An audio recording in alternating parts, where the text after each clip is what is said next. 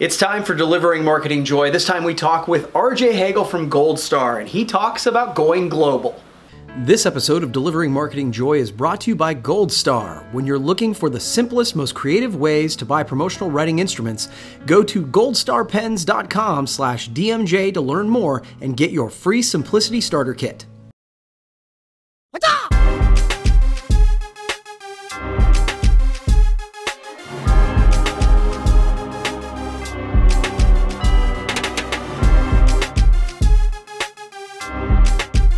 Hey there, and welcome to another edition of Delivering Marketing Joy. I am your host, Kirby Hassman, and joining me today is a rising star and a rock star here in the promo industry, RJ Hagel. He's the manager of global marketing at Gold Star. RJ, thanks for taking the time, man. Yeah, great to be back, Kirby. Yeah, that's right. Repeat guest. Yes, I was just looking. It was about 3 years ago. So this is great. I'm excited to be here, and congratulations on keeping this going and building your audience. So thanks, man. I appreciate that. I really do. I do. So you've just gone through a change. You recently took on a new role within the company. So first things first, congratulations. Thank you. Yeah. And so talk to me about that new role and what that means to create sort of a global brand.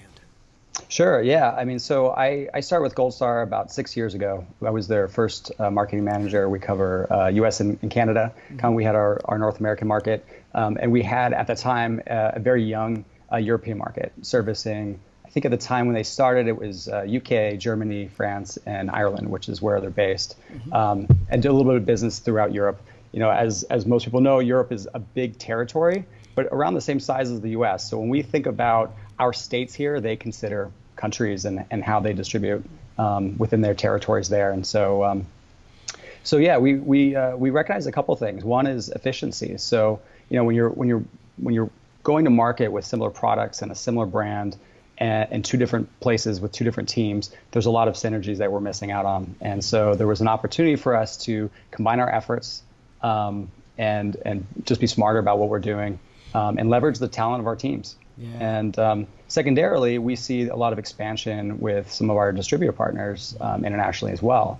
So we saw a great opportunity to be able to partner with some of these companies to give them a global presence themselves, to be able to offer the same types of products in their company stores, whether they're in UK or they're in Ohio. And so, we saw this opportunity a couple of years back and kind of started to draw out a game plan of what we can do.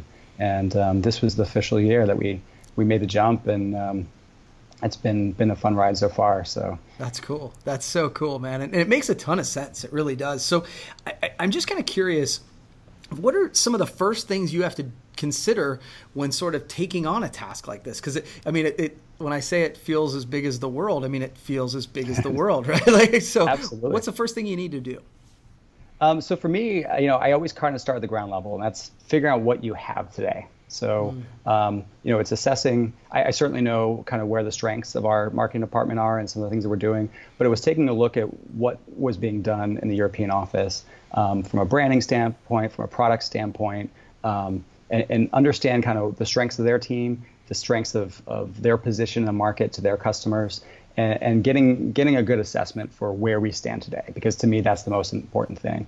The second is people. I'm a big people person, and I hope, everybody listening to this would agree that companies are made of people. We're not products.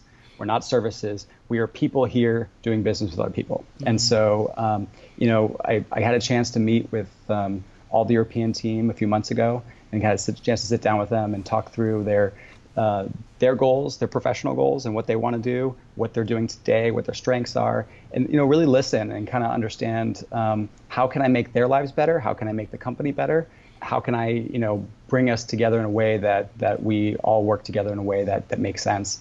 And so the first step for me, and I'm still going through it right now, is really the assessment of the teams and what we have.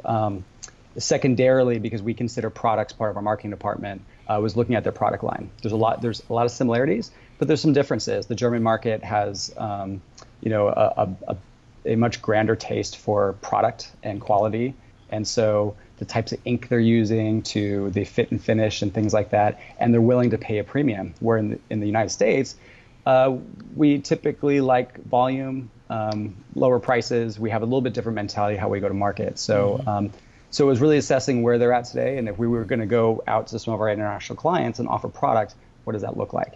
I can't have an imprint area on a pen that we sell here in the US different than what we're selling in the UK if we're looking at putting together a global program. So we're kind of, again, looking at the product by product and figuring out where we can go to market and what we can offer, and still continuing to go through that process today. But yeah, I mean that's really the core of it is really getting back to the people part. So that's awesome, man. I think it's one of those things where you hear about people doing it, but I don't always get a chance to talk to somebody who's literally living in the middle of it right now. And so sure. I just wanted, like, where do you start? So I appreciate you kind of giving me some insight into that. Final question for you. Sure. You were recently named to the industry hot list, so that's kind of awesome. Yes, of course. So I'm kind of curious. I whenever someone's on a list like this, I always ask this, because what does this recognition mean to you, and like personally? But then what does it mean to the company, Gold Star, as well? Sure. Well, for me, I'll take this back about 15 plus years. When I was in my early 20s, we have a local publication here that does a top 40 under 40. Yeah. And it's all business people within Orange County. I actually live a little bit further away from Gold Star than some of our other customers do, or other employees do. Yeah. But it was one of those things where if I think people who are very aspirational in their careers, they're going to set some benchmarks for themselves. And so for me I like the concept of making it to that list, but what it meant to me was more about the recognition that I would get for the work that I was doing. So It wasn't so much that list as it was getting recognized in a public format. And I turned 39 this year, so I'm kind of at that almost 40 point, and it was really exciting to see that not only the recognition, but that this kind of was something that I could cross off my professional bucket list, so to speak. Yeah, and so awesome. For me, it was great to be recognized publicly for some of the work that I've been doing. It's hard for people to see the nights and weekends that are spent and all the stress that happens, outside of that. So to me, that's part of that. Yeah. For Gold Star, obviously, any kind of PR is good for the business. But what I think, for me, what I would like people to get through is really understanding our commitment to the industry, to doing good work, to offering great products and services.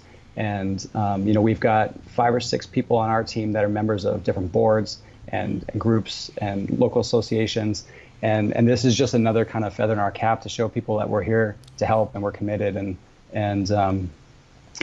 want to bring a little bit of personality to a business that doesn't always exist. So I mean, it certainly is a great thing. I know you were at one point part of the list as well. So, sure. This is something we share in common. It's great. So I was really disappointed when I found out it had nothing to do with my level of attractiveness. But that's fine. So you've answered my 3 questions. I give everybody a chance to ask me one question. Do you have one for me? Sure.